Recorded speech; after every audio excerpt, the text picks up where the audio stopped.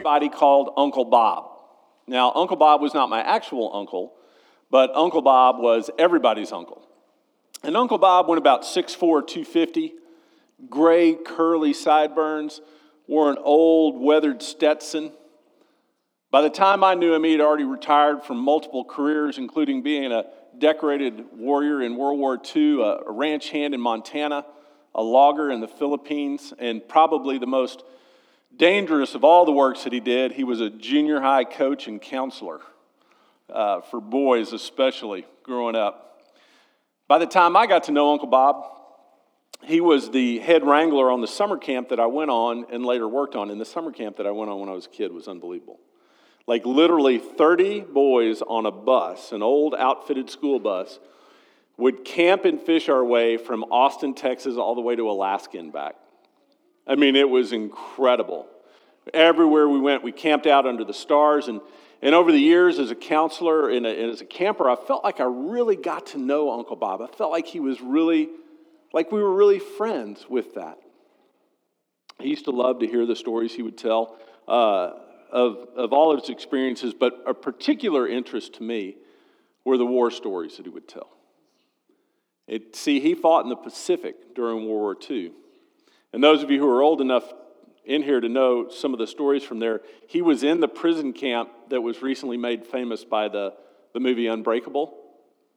So he was in that camp. He also escaped from that camp, one of the few people to do that, and led the Filipino resistance movement during that time. And I would get him to tell those stories, and he would tell the stories. And like I said, I felt like I got to know Uncle Bob. And I never saw him cross. I never saw him angry until one day. Until one day I did something, and it totally shocked me. But Uncle Bob lived there in Austin, and I would see him not only during the summer, but I'd try to spend as much time with him as I could throughout the year.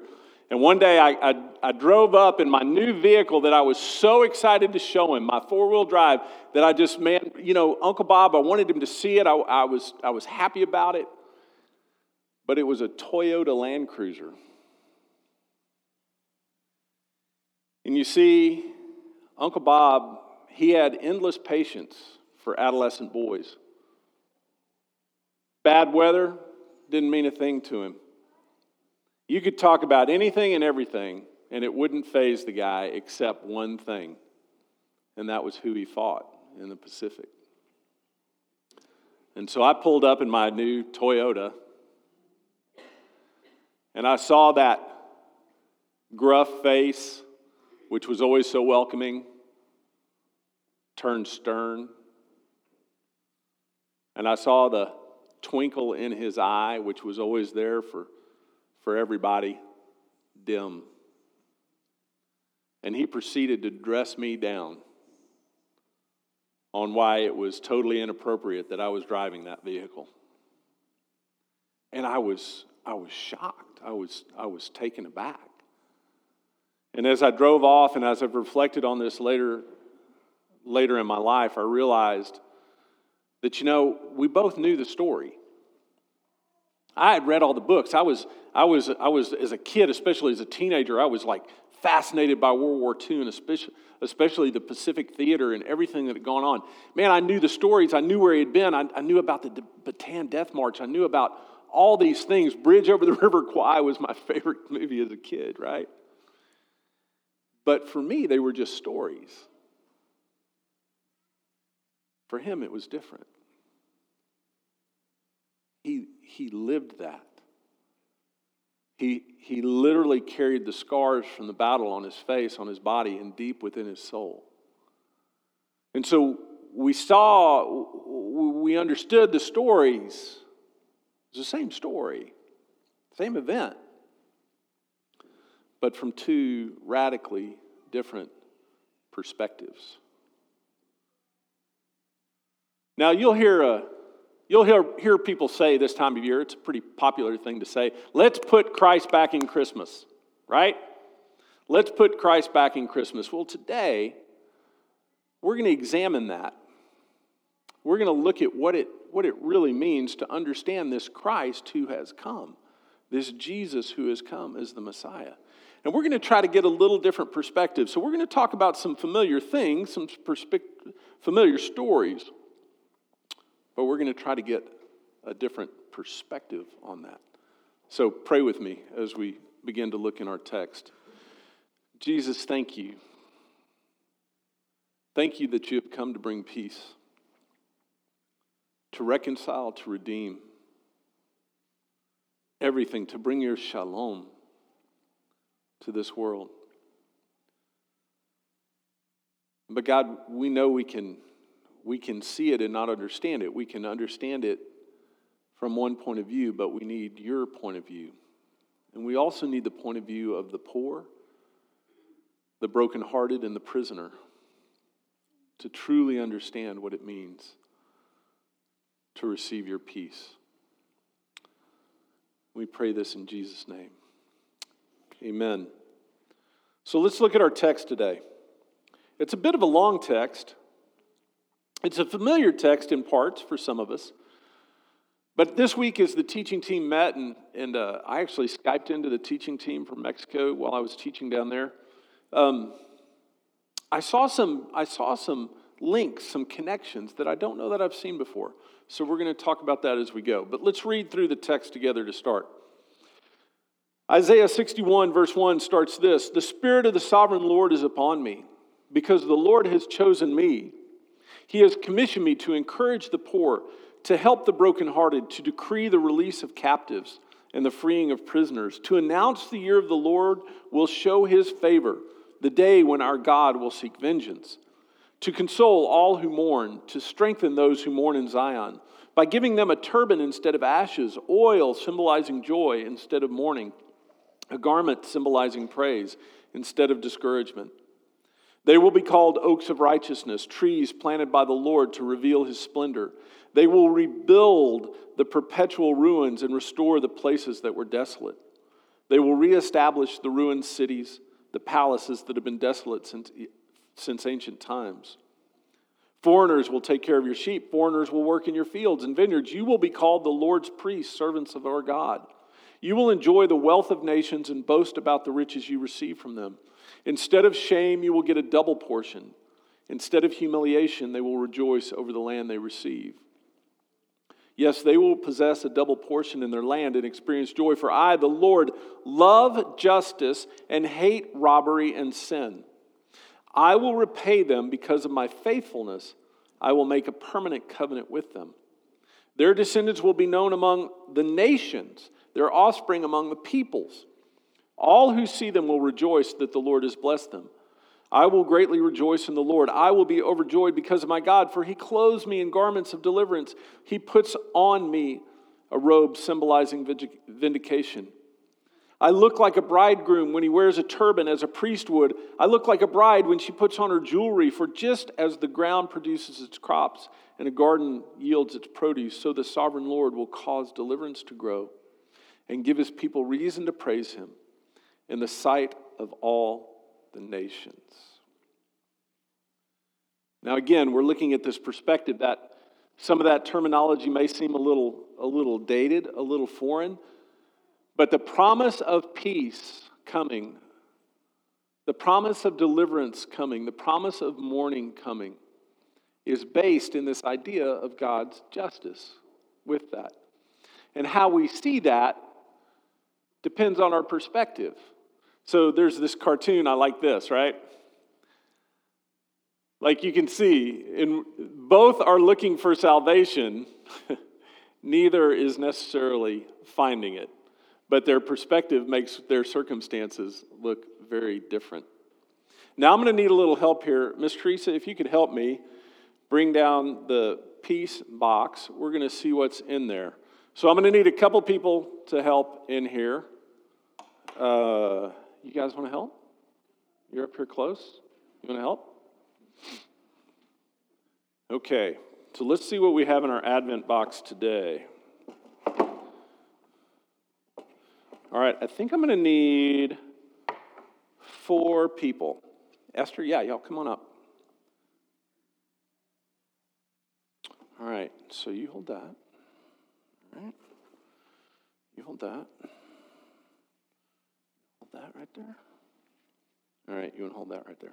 Now, turn around so everybody can see what you got. So, what is this? What do you see? What do you see with that?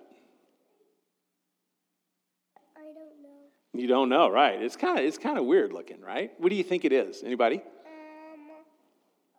A ball. Okay, it is a ball, but do you know what kind of ball it is? Hay. It looks like hay. Actually, this is a soccer ball. Does it look like a soccer ball to you? No, it doesn't. But in Rwanda, where my wife Jane went, this is what the kids play soccer with. So to us, it looks like rolled up banana leaves, which is what it is, part of it. But to the kids in Rwanda, this is a soccer ball. Okay, so let's go over here. So what's that? What do you think that is?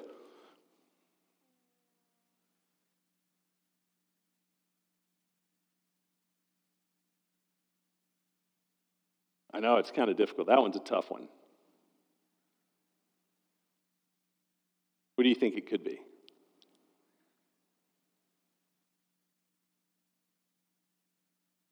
Anybody got a guess? A chess piece? Hey, it kind of does look like a pawn. A jar? It could be. Anybody else? Take a guess? Yes. Tim knows. It's an insulator. So it used to be, back when phones had wires, I know that's a crazy thought, that they would run telephone wire and they would have to have this, and the wire went around that and it kept it away so it wouldn't make contact with other metal when it went by. Okay? So what do you have, Esther? Okay, it's a ball, but what kind of ball?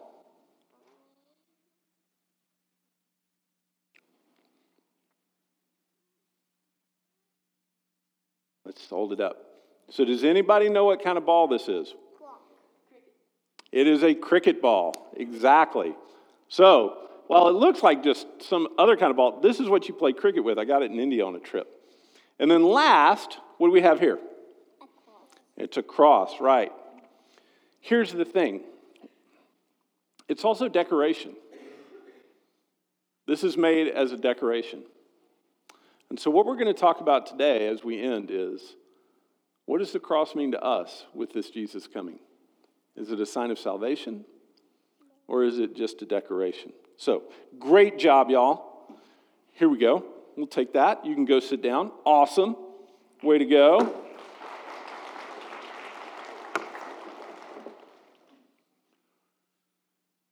Our perspective on this text that we just read determines how we receive it. To those of us who live in comfort, to those of us who live without the threat of imminent starvation, without the threat of being barrel bombed or made refugees, we can so easily spiritualize this text. We can so easily make it just about some kind of therapeutic understanding of our emotional state. And listen, it is that. It's not, I'm not denying that those of us, all of us mourn. All of us have known brokenheartedness, regardless of our situation. Few of us have known real poverty. Some of us have. But few of us have known real crushing, systemic, generational poverty. Even fewer probably have spent more than a little time on the wrong side of the bars. But we can't let our own perspective of not having those things color what is happening here. This is not just a spiritual event that is being promised. It's a very real event. And we see that as we come to Jesus later on. So, let's look at Luke 4. Because Isaiah 61, remember, this is made hundreds of years before Jesus' birth. And yet, look at what happens. Jesus returned to Galilee in the power of the Spirit, and news about him spread throughout the whole countryside. He was teaching in their synagogues, and everyone praised him. He went to Nazareth, where he had been brought up, and on the Sabbath day he went to the synagogue, as was his custom. He stood up to read, and the scroll of the prophet Isaiah was handed to him. Unrolling it, he found a place where it is written, "The Spirit of the Lord is upon me, because he has anointed me to proclaim the good news to the poor. He has sent me to proclaim freedom for the prisoners and recovery of sight to the blind, to set the oppressed free, and to proclaim the year of the Lord's favor." Then he rolled up the scroll. He gave it back to the attendant and sat down. The eyes of everyone in the synagogue were fastened to him. He began by saying to them, "Today, this scripture is fulfilled in your hearing." We look at the life of Jesus. We look at the way that he understood himself. We look at his program. We look at this Christ who we celebrate at Christmas to see what he was about. He saw himself. Jesus understood himself as formed by the words of Isaiah, as foretold by the words of Isaiah. He also, and this is interesting for all you Bible scholars, we talk here at Grace a lot about how we view Scripture, and how we do that is with a Christological hermeneutic, which means we read all Scripture through the eyes of Jesus. We understand the Old Testament is given form and meaning and direction as we examine it through the life and message and person of Jesus Christ. All future events have their trajectory based out of what we understand about Jesus. And Jesus himself does something here which is interesting, which is he misquotes Scripture. He doesn't get it exactly right. He's quoting Isaiah. It's very clear he's quoting Isaiah 61, only it's not verbatim. He actually changes it. And he goes from comfort, which is kind of it says in Isaiah 61, comfort the poor, which is kind of an emotional thing, to, he changes it to preach the good news. The gospel. He gospels the poor. He gospels the brokenhearted. He gospels the prisoner. He delivers to them the good news. He understands that he is both the messenger and the meaning of the gospel in that. And that this has far-reaching implications beyond just some kind of emotional state. But this is meant to change the world. The hope of the people who heard the message of Isaiah was not that when they died they'd go to heaven. That wasn't what they were looking for. They weren't looking for some kind of spiritualized state. They were looking for actual deliverance. They had been carried off into captivity. Their city was in ruins. Their temple was in shambles. Their children did not have enough to eat, and their strong men were carried off as slaves. The prophecy that was foretold to them was of a very tangible good news, a tangible deliverance. Jesus fulfills that. He comes to fulfill that for our broken and enslaved and hurting word. The other thing is this, and this is utterly fascinating. Not only does he change the verbiage, but he cuts it short. He stops before it gets to vengeance. He stops before it proclaims God's retribution. Now, Bible scholars have argued over this for years as to why the exact meaning of that. I believe it's because of this, because he knew he was going to take that vengeance.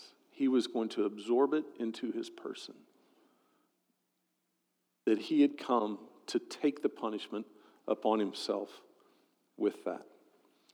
He goes on, and listen, this message of Isaiah colors all of his words. Go read Luke 6. Go read about where Jesus, what we call the Sermon on the Mount or the Sermon on the Plain. Go look, and after you read Isaiah 61, you'll see, oh my gosh, that's just Isaiah 61 brought out. That's just Jesus interpreting through his life and ministry Isaiah 61 with that. So the question before us is, how do we get the perspective that allows for Christ to be the center of our Christmas celebration? How do we find the peace that Jesus offers and we celebrate this Sunday? I'm going to ask the Guerin family to come up and light the candles, adding to that the peace candle today. And I love that, even the word peace, as I was reading some authors, one of them said, peace, it sounds like a whispered kiss, just the word peace with that. Of course, in Hebrew, the word for peace is shalom. Jane did the board up there. That's what that says, is shalom. Shalom sounds like a cool breeze on a hot day. And we understand this coming of Christ as one that brings peace, but that peace is achieved by spreading justice out. How do we make room for this?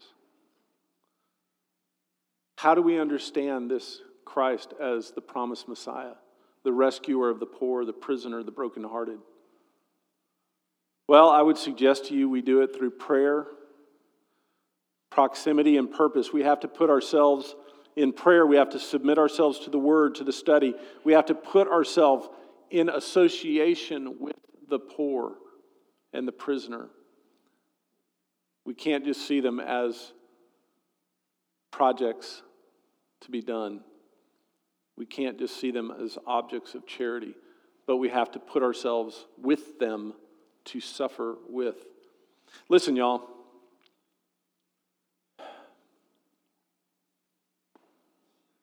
Why are we here? Why are we here as Grace Church? Why do we gather together?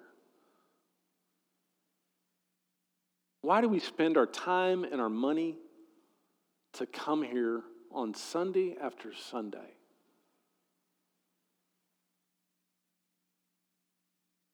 Is it just to feel good about ourselves? Is it just so that we can be reminded to be good people? Is it just to sing some songs? Or is it to understand that we are called together, we are called out of this world for a purpose? Does that involve our spiritual salvation? Absolutely. Without a doubt, that is essential, but it is not all. It is not all. We are called to be witnesses, ambassadors for the kingdom, for this Messiah who came, for this Jesus who brings good news to the poor, to the prisoner, to the brokenhearted. We are gathered, we talk about it at the table all the time. We are gathered here together, regathered, remembered, so that we can be exhaled, sent out into this world as testimony, living martyrs, witnesses to this kingdom. If we don't remember that at this time, especially at this time of year, we will be overwhelmed with the things that destroy our peace. And so we do our little things. We fill that tree with hats and gloves for kids. We go to the compassion experience in Rogers so that we'll understand more the plight of the poor. We form committees to welcome refugees and provide for them and give them a chance at a new life in this country. We give our money and we teach our kids and we do these things. We do these little things as witness to the big thing that God is doing. We do these little things that we can do, trusting that God will do the big things that we can't do. Trusting that God is already doing those things. That He is alive and active and working in the world. So we do our little things. And in all of that also, though, we humble ourselves. We humble ourselves and understand that unless we become poor, unless in a way we become like the prisoner, the brokenhearted, there is no room for Christ in our Christmas. Oscar Romero said this. He said, "No one can celebrate a genuine Christmas without being truly poor. The self-sufficient, the proud, those who, because they have everything, look down on others, those who have no need even of God, for them there will be no Christmas. Only the poor, the hungry, those who need someone to come on their behalf will have that someone. That someone is God, Emmanuel, God with us. Without poverty of spirit, there can be no abundance of God." And let me add this: without poverty of spirit, brokenheartedness, and captivity to the gospel, there is no room for Christ in Christmas.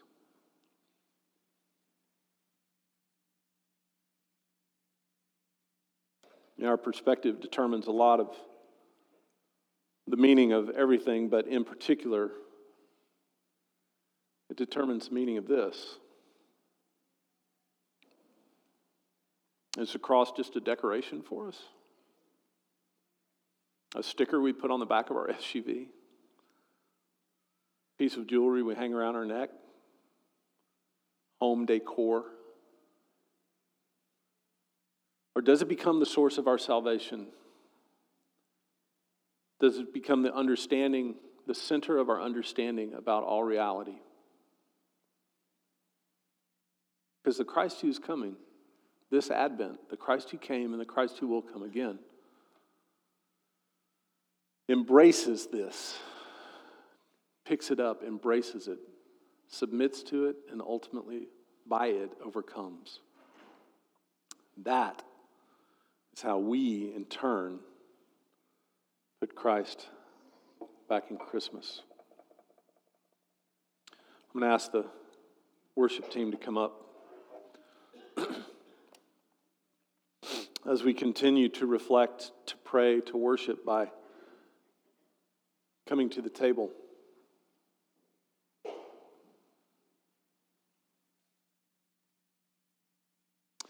This table represents what is prophesied in Isaiah 61. This table is the place where the poor find good news, the prisoners are set free, the brokenhearted are comforted. This table is open to all that are seeking that comfort, that freedom from Jesus Christ to come. We don't dismiss by rows. People come up as we worship. This Christ who came has done what he said he was going to do. The promise has been fulfilled. It is being fulfilled and it will be fulfilled. And we participate in the fulfillment of that promise, starting at this table. So thank you for being here this morning.